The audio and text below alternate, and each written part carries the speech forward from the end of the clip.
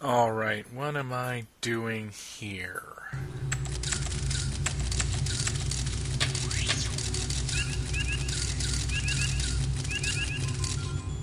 Security authorization accepted. Alright, here we go. You and your crummy comic books, that's all you ever think about. They're comics, you ass! Tell me how comic books make you feel, Dave. Well, they don't make me feel too good. A couple of times I read a comic book, I threw up. The real question is this. Are comic books good, or are they not good? This comic book describes a sexual aberration so shocking that I couldn't mention even the scientific terms on television. I think there ought to be a law against them. Tonight I'm going to show you why.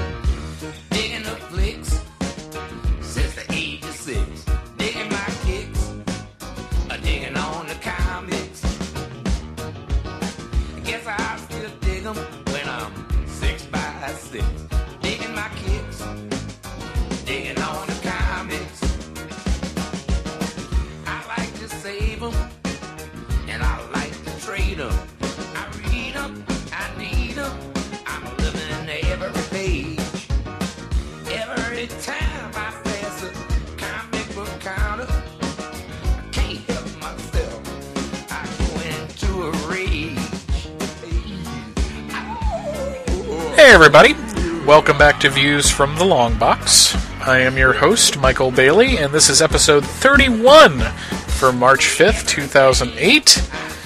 And, in all honesty, it's been kind of a bizarre week here at the Fortress of Baileytude. Last weekend, we had inventory at work, which in retail parlance means that I went through about the 5th or 6th concentric circle of hell. For about 22 out of 48 hours, I was actually at work, either participating in inventory or prepping for inventory. It was kind of the suck, which was kind of depressing after such a great birthday. Last Friday being my birthday, which you know of if you listened to last week's episode. Last Friday on the 29th, my wife and I had a few people over, and it was very nice. We're kind of a low-key couple, so we had a low-key party as opposed to a party with Loki, which I guess would be kind of fun. I mean, he is the god of mischief and such, so at least I think he is. God, I hope he is, or I'm just making a total ass of myself here on a pre-recorded podcast. But, we got together with some friends, we laughed, we watched Justice League New Frontier, which I had seen, which was my second time seeing the movie, actually. My wife even made her famous, and I actually mean this cake that she makes, which we call the chocolate lava cake, which is a dark chocolate cake with bits of dark chocolate in the, thrown into the batter, covered, sopped with, one might say, about 12 layers of various chocolates going from 100% dark to white, which isn't really chocolate at all, but, hey, what are you going to do? But she did something really cool, as she always tries to with my birthday cakes. She made a little volcano, and, all the chocolate coming out was made to, be like lava. She even, put red food coloring on it. And she made with fondant and other smaller cakes, houses, and a boulder, and she took one of my Superman action figures and put the boulder on top of it to make it look like he's going to throw the boulder on top of the volcano, much like he would do in an episode of the Super Friends, or God help us, in Superman 4. It's a really good cake. I'm not much of a chocolate person, or at least I wasn't until a couple of years ago when suddenly the chocolate switch got flipped inside my head. But overall, fun party. Good time was had by all. At one point, I was sitting there talking to my friend Lisa, and I was explaining to her that my opinion that the song Bad for Good, which was from Bat Outta Hell 3, which I think was released last year. Was it the year before? I don't really remember. But that Bad for Good from Bat Outta Hell 3 sounds like a parody of a Meatloaf song actually sung by Meatloaf. And I realize that saying a Meatloaf song is kind of a misnomer since Jim Steinman wrote most of, if not all of, Meatloaf's hits. But Bad for Good, really and truly, and I played it for her and she finally agreed for me, sounds like 3 or 4 different Steinman Meatloaf's songs squashed into one. I mean, check out this intro.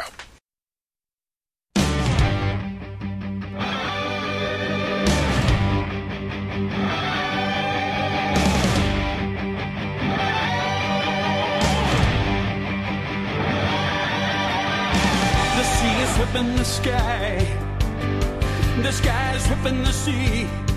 You can hide away forever from the storm, but you'll never hide away from me. The icy cold will cut us like a knife in the dark, and we may lose everything in the wind. But the northern lights are burning and they're giving off sparks. I wanna wrap myself around you like a winter skin.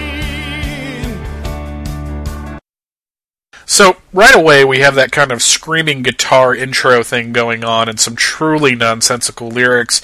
And, in all honesty, I like Meatloaf and Steinman, but there are times where I just can't justify what Steinman has laid down for Mr. Loaf to sing. I'm sure they make sense to someone, just not to me. So then, the song starts to pick up a little.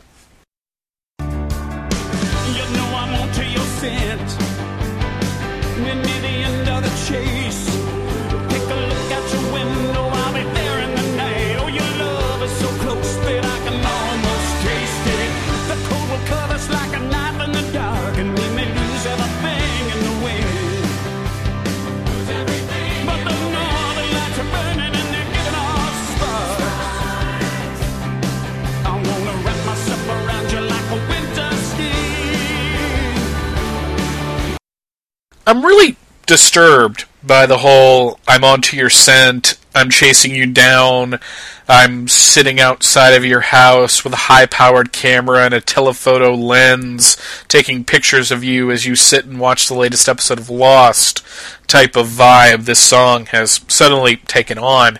Very creepy, made even creepier by the fact that he wants to wrap himself around the girl like a winter skin, whatever the hell that means. Now, I've been kind of out of the dating scene for a while now, but I don't think things have changed to the point that the women are now wanting men to wrap themselves around them like any kind of skin, much less a winter one. I mean, that just sounds kind of gross. Cold, really. You've been living your life like a girl in a cage, and you whisper when I want you to shout. And I'll never know why you want to go on sleeping when there's nothing left to dream about. And the creepiness continues, as Meatloaf's ultimate plan, apparently, is to capture the woman he has been stalking, release her from the cage that is her normal life, make her yell at the top of her lungs, and then subject her to sleep deprivation because life with him is so fantabulous she couldn't possibly need any more rest. God, what the hell is up with this song?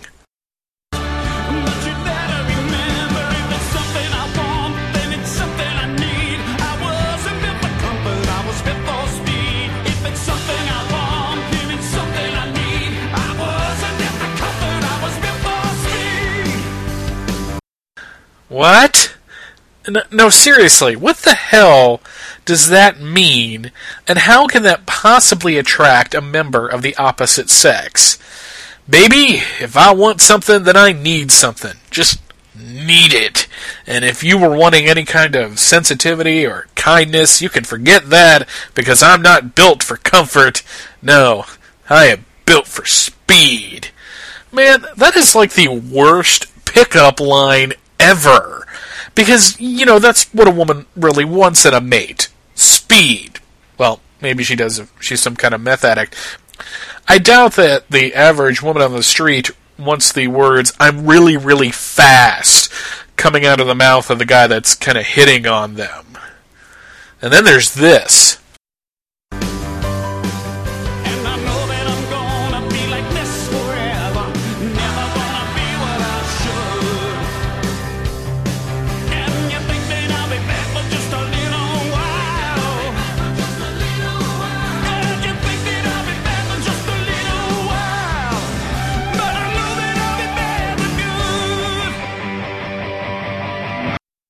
Alright, let's see if I have this straight. We have sleep deprivation.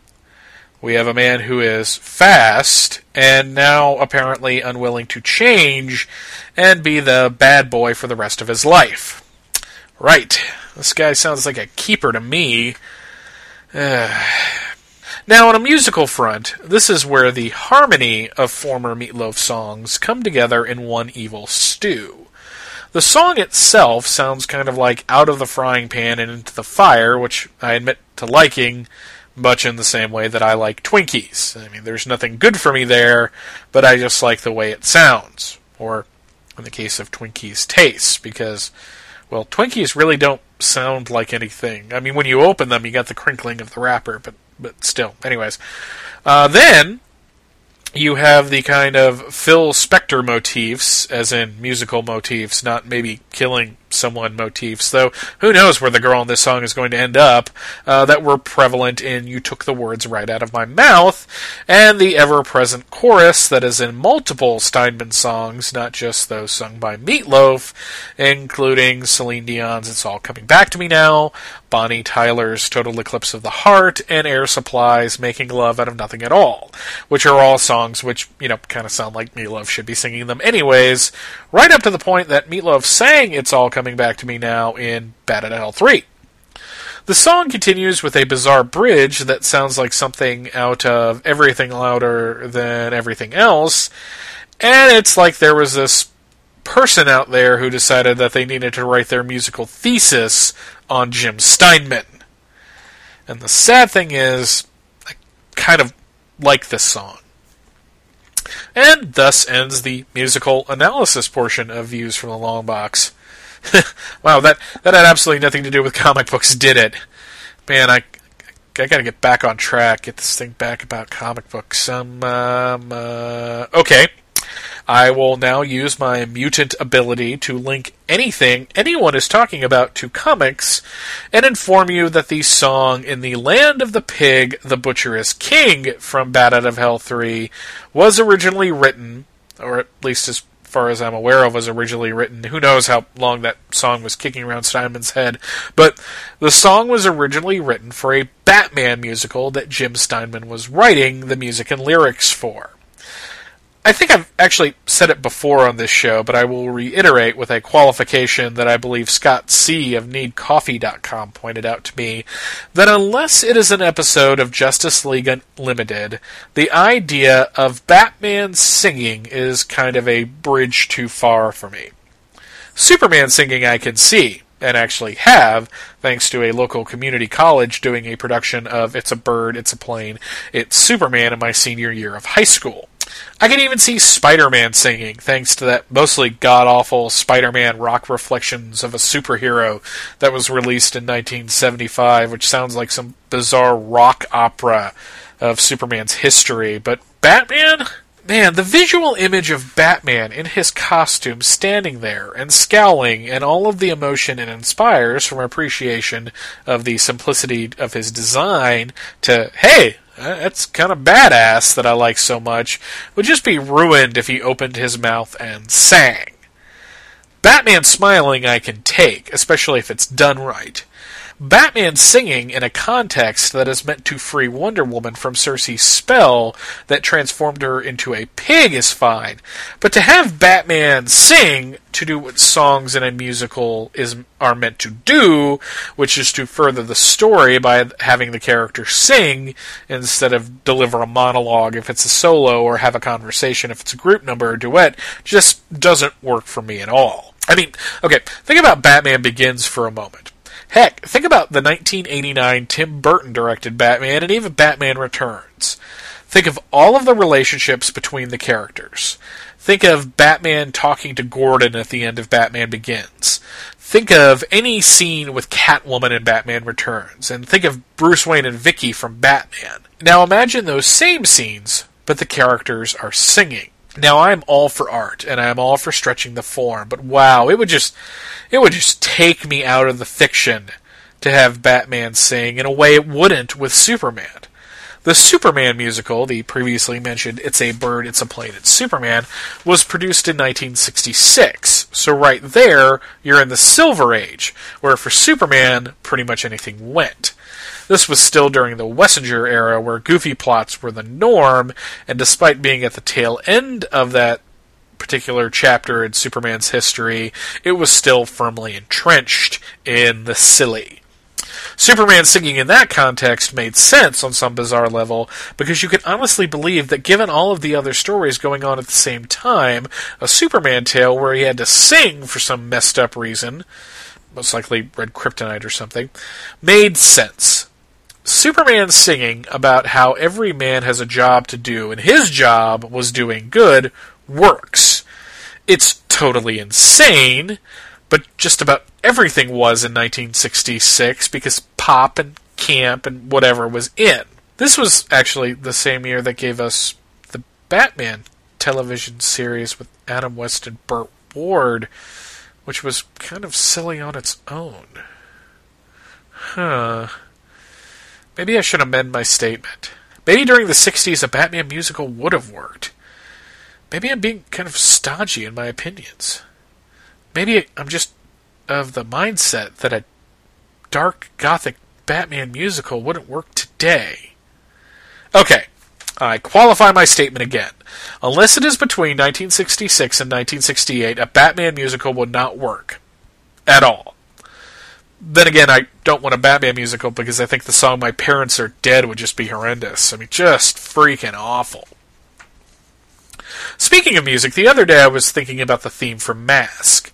I actually played this a few episodes back. Actually, I played the extended theme to Mask. But, all in all, it's not a bad theme, really. Theme songs from the 80s that were for animated series based on toy properties were pretty hit and miss. But Mask, which stood for Mobile Armored Strike Command, by the way, had one of the better ones, or at least one of the less mediocre ones. I was amused to find that extended version because A, I liked finding those kinds of things, and B, it struck me that the studios that produced these series actually put the money into a 2.5-minute version of a song that was normally supposed to be about 30 to 60 seconds long. It kind of makes me wonder if other shows had extended themes as well, like He-Man or Transformers, or even G.I. Joe. Now, G.I. Joe did play with their theme a lot in the commercials for the comic books, as they wrote lyrics that fit whatever issue they were pimping, which in turn was pimping whatever new vehicles and figures Hasbro was releasing at the time. And that's actually kind of funny. At that time, G.I. Joe, or at least its Real American Hero incarnation, premiered. There was a limit on the amount of animation you could put into a toy commercial. I'm guessing it was to keep the evil toy companies who were out there to get all of the money that the mindless parents of those little kids had from fooling said mindless kids into thinking that the toy or figure could do something it couldn't. Add to the fact that certain parents groups not only believed that violent shows would lead to a culture of violence, but also that the animated series based on toys were just 30-second commercials for said action figures and vehicles, and you had restrictions on how much animation could be in a 30-second spot. So the powers that be simply got around this by doing commercials for the comics, which was a first in the United States. An actual commercial for a comic book. On TV. I'm almost 100% sure that this had never been done before, and since it had never been done before, there were no rules governing the content.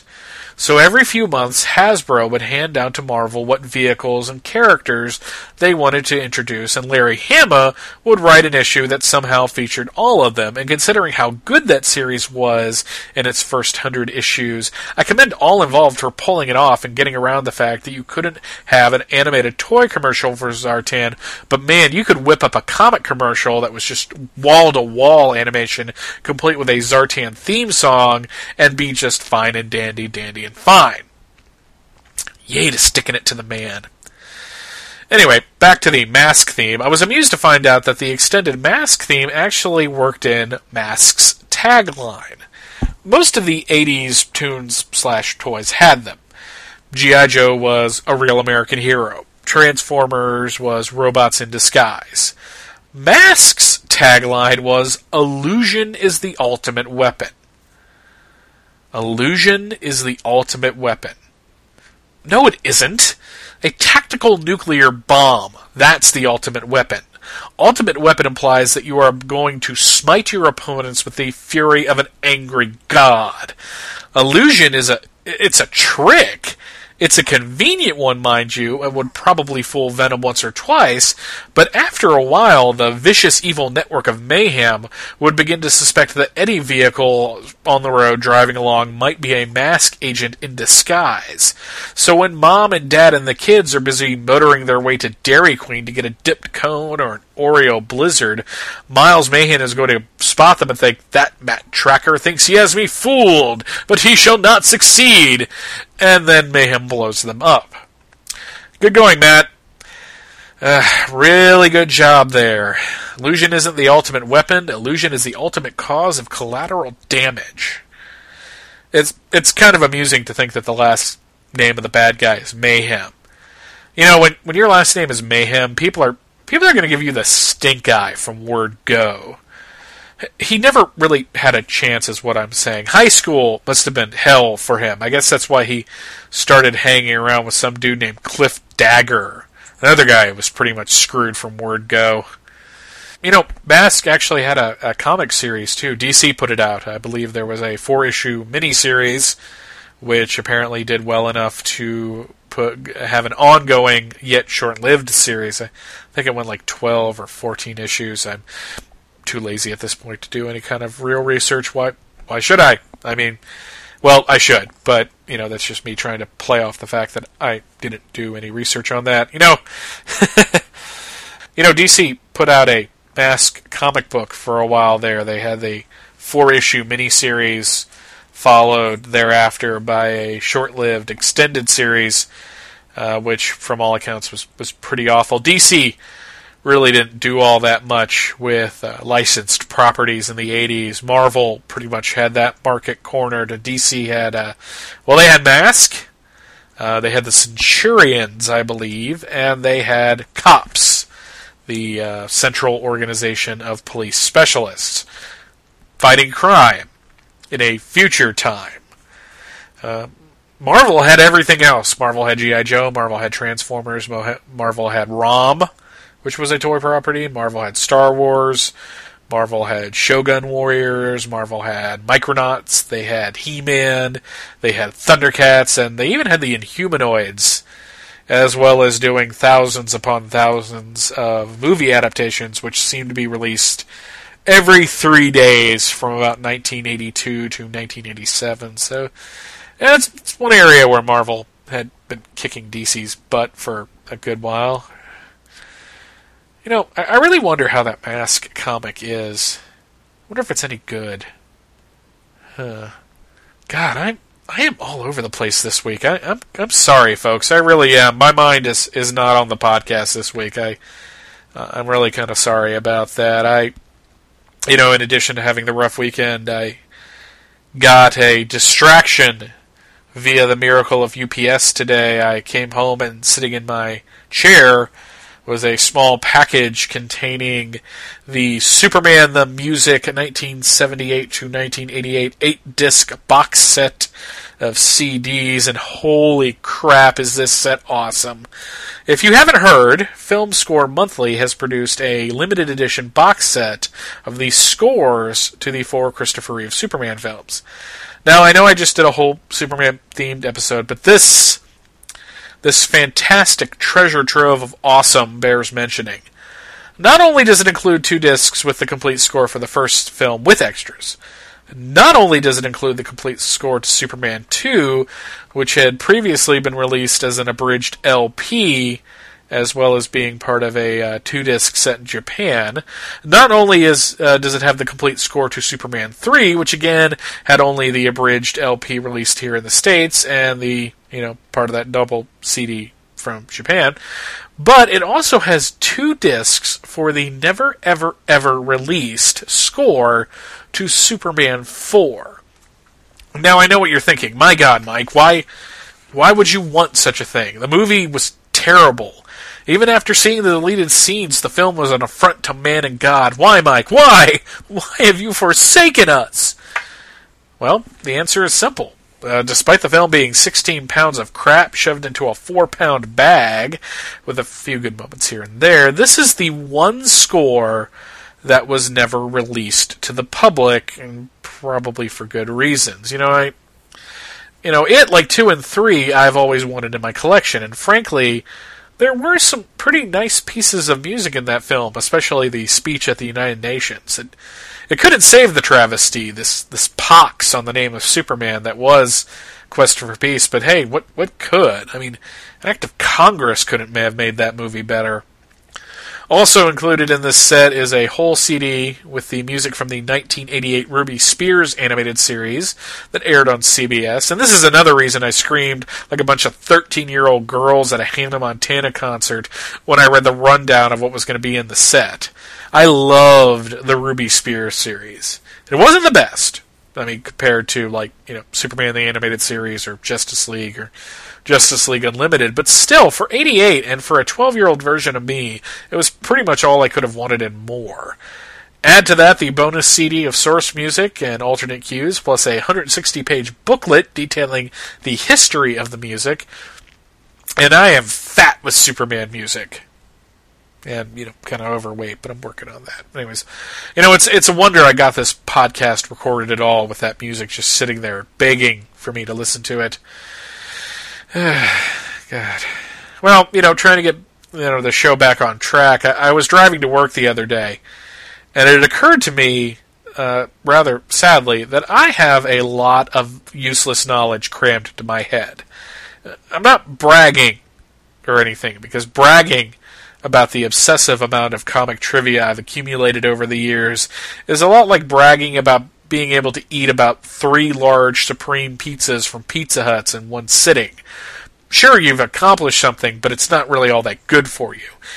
In any case, I thought that if I'm going to have a show like this and talk about comics and such, maybe I can provide some sort of service to you, the listener.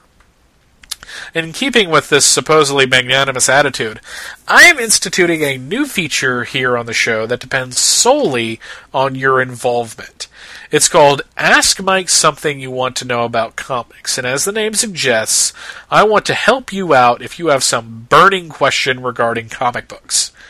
I may not know the answer off the top of my head, but I will do my damnedest to research it, track it down, and get back to you on the air. If you want to participate, just go ahead and email me your question at viewsfromthelongbox@gmail.com. You'll be glad you did. At least I hope you will. Before I wrap things up this week, I'd like to remind you that there is still a contest going on here at Views from the Long Box.